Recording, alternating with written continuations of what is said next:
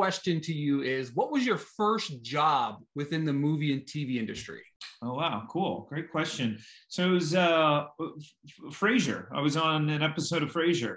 I was a guest star. I was in high school. I think I was a junior in high school. I was very lucky growing up in Los Angeles. Because I went to a school, we were in North Hollywood, right near Studio City and Burbank and all the, big studios, casting directors.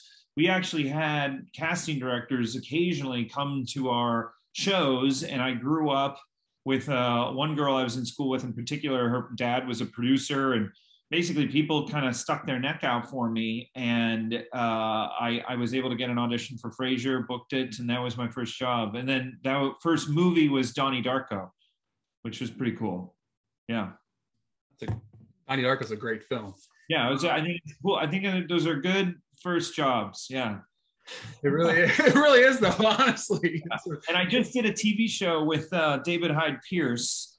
It's going to come out in March, I think, or maybe I shouldn't be saying that, but it's about Julia Child, a new series for HBO Max. And so it was really wonderful. It felt like I had come full circle to work with David Hyde Pierce again. And especially after making Mass and sort of looking at acting and my whole career differently, the show was such a gift and such a joy to make. But it really it felt like a very culminating moment, where I was able to kind of look back at everything and think about my career in this very different perspective, having now made a movie, which has been, as old a dream as being an actor, and so it really was special to sort of get a chance to work with him again, because I remember when I was a teenager and on set on Frasier, I thought he was the greatest, and I would, at the very last minute, like 30 minutes before the taping, the writers added a line between David and I was so happy that I got to have a little bit with him. Yeah. That's awesome. So we are here to speak about Mass, an aftermath of a violent tragedy that affects the lives of two couples in different ways. What inspired you to write this project? Yeah, it's really, it's sort of, I feel like this is a bit painful currently, because it really was the Parkland shooting, right? I was a new parent, and it was sort of the first kind of really high profile sort of, a shooting that kind of just paused the country the way some of these can, since my daughter had been born. She was a little over 1 year old, and I was a new parent. And so it affected me very differently than the previous shootings had. I was overwhelmed by it. And so I say it's painful because of what happened yesterday in Michigan. And I'm not trying to get on a soapbox or turn the conversation this way, but I was overwhelmed. I was very emotional on the day of the Parkland shooting, but there was an anger, there was a confusion and an anger for the first time that really motivated something. Right. And that night I went on Amazon, bought books on Columbine, Virginia Tech, Newtown, Aurora, Colorado, Norway. I mean, I spent the next 2 years reading nothing but books about the subject. And so, when these things happen, it kind of cuts a little deeper than it used to, That's the same for me. That's what I say as a parent. Not only you put yourself in both shoes, right? You know what I mean? Watching this film, you think of yourself in this character or that character, or this character, because it's more of a, what would I do if this happened to my daughter? You know what I mean? Yeah. Speaking of the roles, how pivotal was it for you to nail the casting of each of these characters? Yeah. Well, I mean, you said it. I mean, what kept me up at night, right? What was really disarming and sort of had me kind of push, dig deeper into the subject matter. And then when the story really developed, it was really finding sort of compassion and empathy for the parents of the shooter, something that I didn't expect to find, right? I didn't expect to feel that way about these families and these people. And so that when I read about these meetings between parents, and there weren't a lot of them, but I would sort of, you'd get sort of some small details, and you knew that they had happened, and little details sort of came that the parents would share. And I just wanted to know more, because I had developed this new kind of empathy for both sides that I hadn't expected. And so, I'm an actor, right, first and foremost. And so I tried to essentially improvise these roles, improvise the dialogue, putting myself in these shoes. So it was a little bit crazy making in that sense, that it was almost a sort of schizophrenic process, but it was difficult sometimes to really flesh out the characters, because I felt so connected to each of them that I would sort of find these impasses just between myself, just sort of arguing with myself. So finding the actors for the roles, it took a good deal of time. I kind of had these blurry visions in my head, but I'll say the first person who really sort of came to light was Reed Birney, who I knew from doing New York theater. And I had a good friendship with Reed. We'd never worked together, but he's like one of our great living stage actors, Reed. And you haven't seen him do as much film.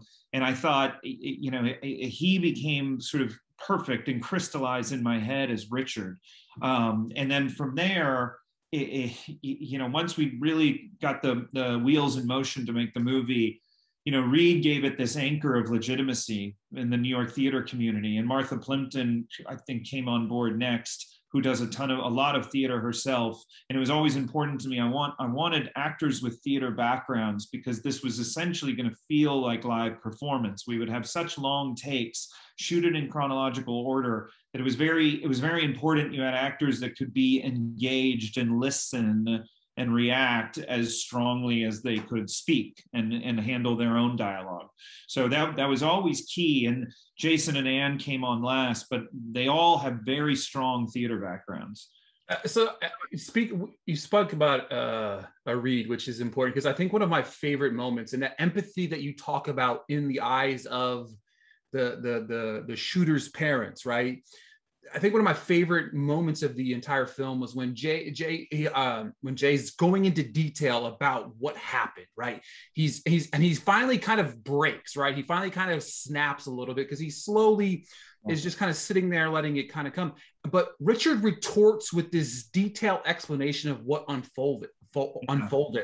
Kind of take me behind, like, what happened there. Like that, I thought that was just a powerful moment that made me feel for the first time, oh my God, like Richard, he is empathetic. He is emotional. Like, he understands their pain. Yeah. He takes it all in himself as well. That it's not just sort of the victim side, and that it's sort of, I know these details because it's my pain. It's also his pain. He's also a victim. It's sort of expanding the notion of victim in these tragedies, which I've found to be very truthful in my research.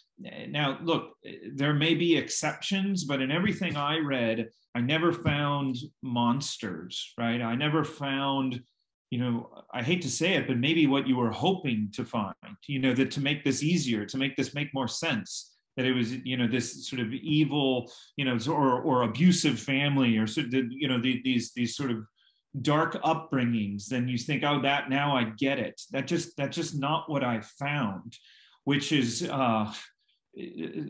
far more tragic and complicated. And to have these characters of Richard and Linda, Ann Dowd and Reed Birney, to show their real compassion and real desire to help heal, and these people help heal. I think the greater idea is speaking to a way that we can all try to make an effort towards more healthy conversations. And I worry deeply about the sort of divided country we live in, and it feels increasingly more divided, and it feels like our leaders in news have no interest in reconciliation, that you get more finger pointing and more blame out of them than I would like to see. And this felt like an opportunity, based on what I had researched and felt truthful as well, that here are people trying to make an effort to heal, trying to reconcile, trying to share each other's perspectives and really listen and work at a healthy conversation where they try not to interrogate, they try to remove the resentment and not blame one another. They're just trying to understand. And I feel like and maybe I'm speaking for myself, it's something I want to see more of. I don't want this effort towards forgiveness to be so extraordinary. I want it to be more ordinary in our lives and in our society. Yeah, I think that's one of the things that I loved about the film as well, was the fact that not just that we sit in the room, you know what I mean? And I'll talk about that in a second, but the fact that they're having, it's not always the healthy conversation throughout the film, as people see, but it's very therapeutic. It's two people on two different sides, because you do have a character in Jay who's very opinionated after the fact, and you actually have Richard who's very opinionated after the fact. How important was it for you to not make it political and let us just sit in that room together with these four characters? Yeah, no, look, you're absolutely right. They don't do it perfectly, right? And that was something, as a writer, I really tried to lean on or take comfort in, I should say, because I haven't really written anything before, and so I tried to sort of embrace or kind of believe that, hey, contradictions and redundancies, and it should be messy. That's how we really talk. That's how life is, and this is not going to be perfect. They are going to get emotional. They're not going to say everything they want to say perfectly, right? And things will happen that are unexpected, right? So that was something I tried to really lean into. At the same time, there is this deep desire to find meaning and to sort of explain something that might not be able to be explained. And I feel like on some small scale, we all experience that in our lives, and trying to sort of make sense of things, whether it's pain or our place in the world. And so in many ways, the room, what happens in this room is sort of this study of just kind of human beings and human behavior.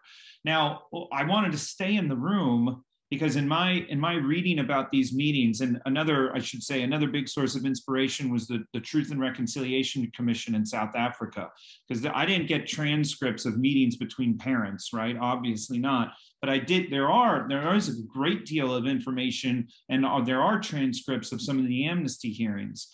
And I would look at those as, here are families of victims meeting with perpetrators or families of perpetrators. They come together in an effort to heal and possibly forgive.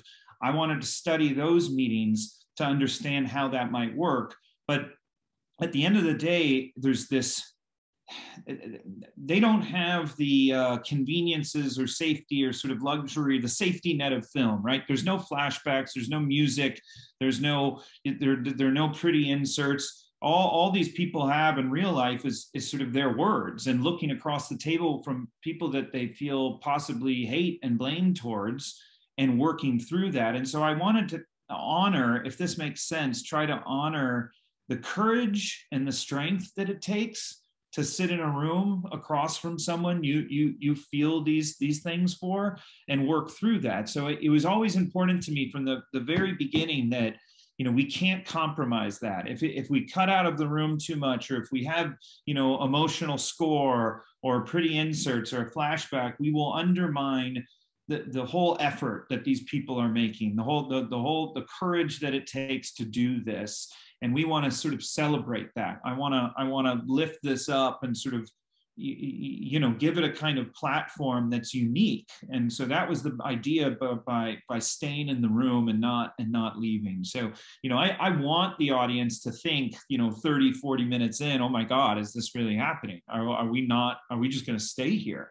Because I want to draw attention to how remarkable that is, if that makes sense. It does a lot. So right before the final scene, I felt like watching this, I could finally breathe, right? I was like, all right, it's over, right? But when and now walks back into the room to tell that story. I felt like you deliver a knockout punch, right? Why did you choose that to be that final moment that we kind of remember? Yeah, well, I appreciate it. Look, I mean, I don't want to.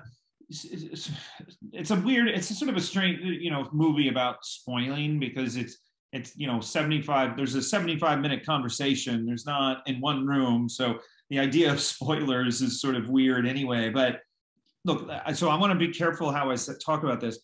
But it was very important to me, right? Clearly, to have this sort of epilogue, right, or so this moment afterwards.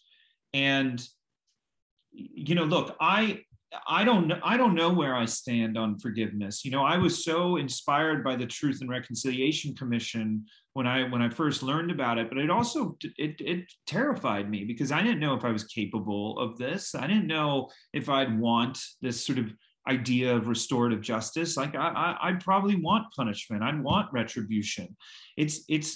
I'm certainly not trying to tell people, oh, you just should forgive. Like, I don't know. It's so complex. And forgiveness, I don't think it benefits everyone equally. And in some instances, it might be even almost, you could say, transactional, in the sense that the person who wants to grant it or give it is doing so to sort of improve their own life. That their life is stuck. They're stuck in such pain that they're just going to try. Maybe if I forgive this person, I might feel better and be able to sort of move on. But what does it really do for the other person? How does it really affect them? What is the relationship? Like, I really wanted to know and explore the complexities of that. And so there's that, right? There's that kind of conversation. And then I think what's sort of suggested towards the end of the film is that maybe there's something deeper, maybe there's sort of a better, or maybe even a greater way to reconcile, in the sense that, and I think she's speaking towards, and I'm open, I love that it can be interpreted different ways, but to me, she's speaking towards this sort of idea of real human connection, physical human connection. She sort of suggests, how well can you ever really know someone, but how hard have you really tried? And this notion that if she had been able to embrace her son that felt so much hate, even if it meant physical harm upon her, that she might know him, that she would have known him.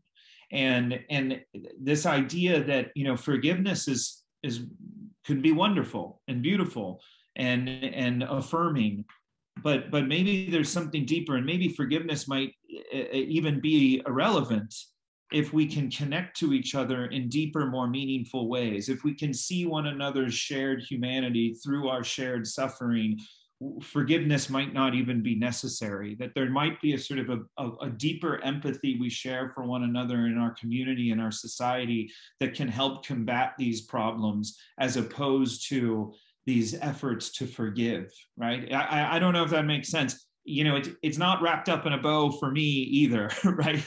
So I've watched the film 4 times. I've watched the film 4 times now. And each time I've taken in something different away of how I feel, right? Like, I don't know how to explain. Yeah. I still don't know what I would do, right? You know what I mean? Each time you watch, as a parent especially, I don't know what I would do. Would I sit down in that room with the individuals on either side? I don't know. Yeah. But I know the conversation is important to have, no matter, and it doesn't just have to be about this situation. I think about it could be put in a box for every situation where conversation, whether we agree or disagree, is important to have. Yes, totally. I mean, does what I say resonate at all? About that ending? Yeah. Yes, 100%. Yeah, because like I said, when I first watched the film, I was like, man, whoa. And then when I watched it back again, like I said, each time she speaks, it brings something different to me. You know what I mean? And it's weird because, I talked to you a little bit about before. This film is something. It reminded me why I love movies. It did. Thank you. And it being in this box, and I just tell people when somebody says, what's your favorite movie of the year? I've watched 300 movies this year. Mass. Watch it. What's it about?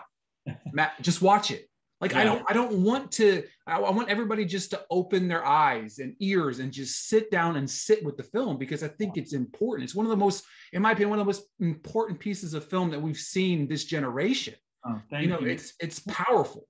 Thank you so much. But thank you. I mean, it means so much to me. Because I have worked so hard on it and continue to work hard on it. But you said something that's really important to me.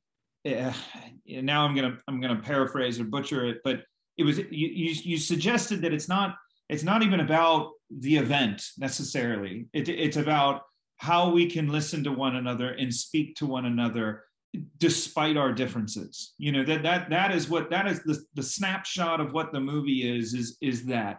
And speaking again to this idea that I feel real anxiety about the country my daughter is going to grow up into because of where we are now and how it does not seem to be improving, and in fact the opposite.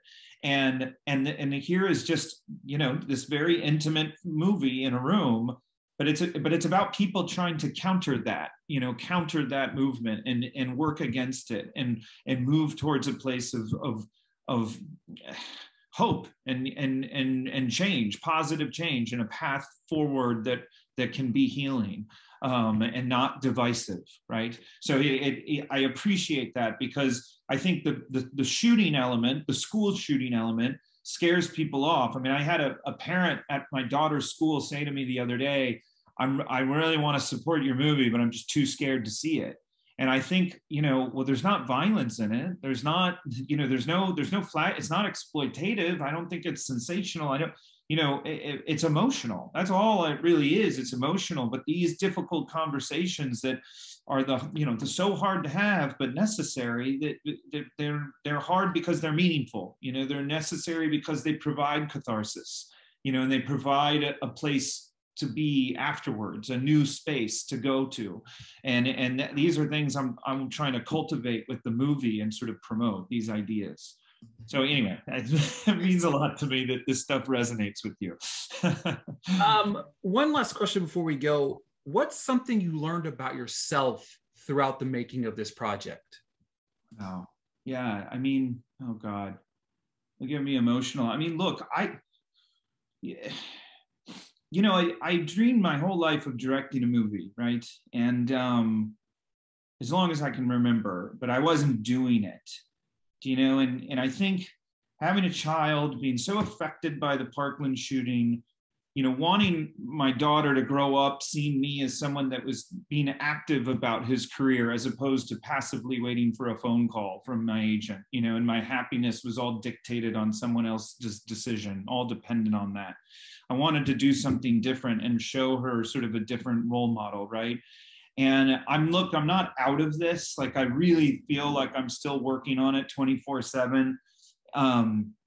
But there's been a maturation process, like an intense maturing over these past 3 years, and a seriousness sort of laid over my life that I don't know if I go back from. I think that one of the reasons I wasn't making the effort to really direct a movie is because I was, having too much fun, or just kind of, just sort of a selfish young man, as opposed to sort of, then I had this other person in my life that was more important than what I wanted, and so something has happened in the sort of the timing of all these things, and becoming a parent, and devoting my life to this story for 3 years, that I don't know what the other side of it looks like, but it certainly feels more serious and sort of more adult. Seems like a silly thing to say, but there's a devotion to storytelling and art in my work and my life just as a human being